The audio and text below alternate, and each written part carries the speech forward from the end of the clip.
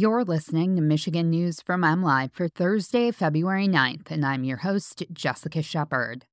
Governor Whitmer proposes the largest budget in Michigan history. A public safety funding increase of $450 million is included in the proposed budget, and a welcome center near the Mackinac Bridge reopens after a $409,000 renovation. On the heels of persistent inflation and facing a record budget surplus, Governor Gretchen Whitmer laid out a recommendation for state government spending Wednesday that calls for significant funding increases in education and economic development alongside a bevy of tax cuts and credits. The litany of proposed spending increases in Whitmer's $79 billion budget has been made possible by an estimated $9 billion surplus. Democrats' slim legislative majorities, their first in 40 years, offer the governor more latitude to pursue her policy goals than in her prior term when her agenda was bounded by negotiations with a Republican-led legislature. Among Whitmer's proposals is $150 million to subsidize the manufacturing of low-cost insulin, $900 million for the free breakfast and lunches in Michigan primary schools, and investments in a variety of infrastructure projects.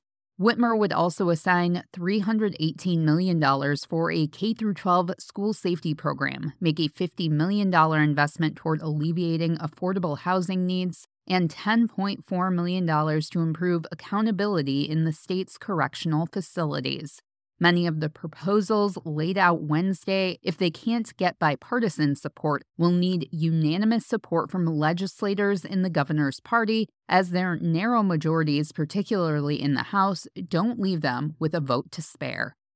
Even more funding could be headed toward public safety and police under an executive budget recommendation put forward by Governor Gretchen Whitmer on Wednesday. Among that spending is a cumulative $450 million dedicated toward public safety and is the first time state funds sent to municipalities have been earmarked for that purpose. The money, Whitmer said, would go toward school safety, community violence reduction efforts, job programs for formerly incarcerated Michiganders, juvenile justice, and gun violence prevention, among other things. Her budget recommendation earmarks $36.6 million in money sent to cities and townships to be used for public safety, and would primarily go toward funding hiring and professional development efforts in local departments.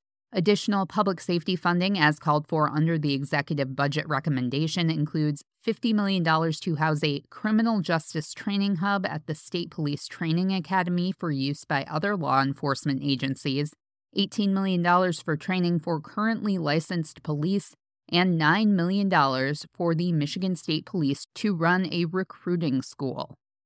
A 66-year-old welcome center near the Mackinac Bridge recently underwent a $409,000 renovation, including bathroom upgrades, new windows, and accessibility, officials said. The Mackinac City Welcome Center recently reopened ahead of schedule. It had been closed for work since October 17th, according to the Michigan Department of Transportation.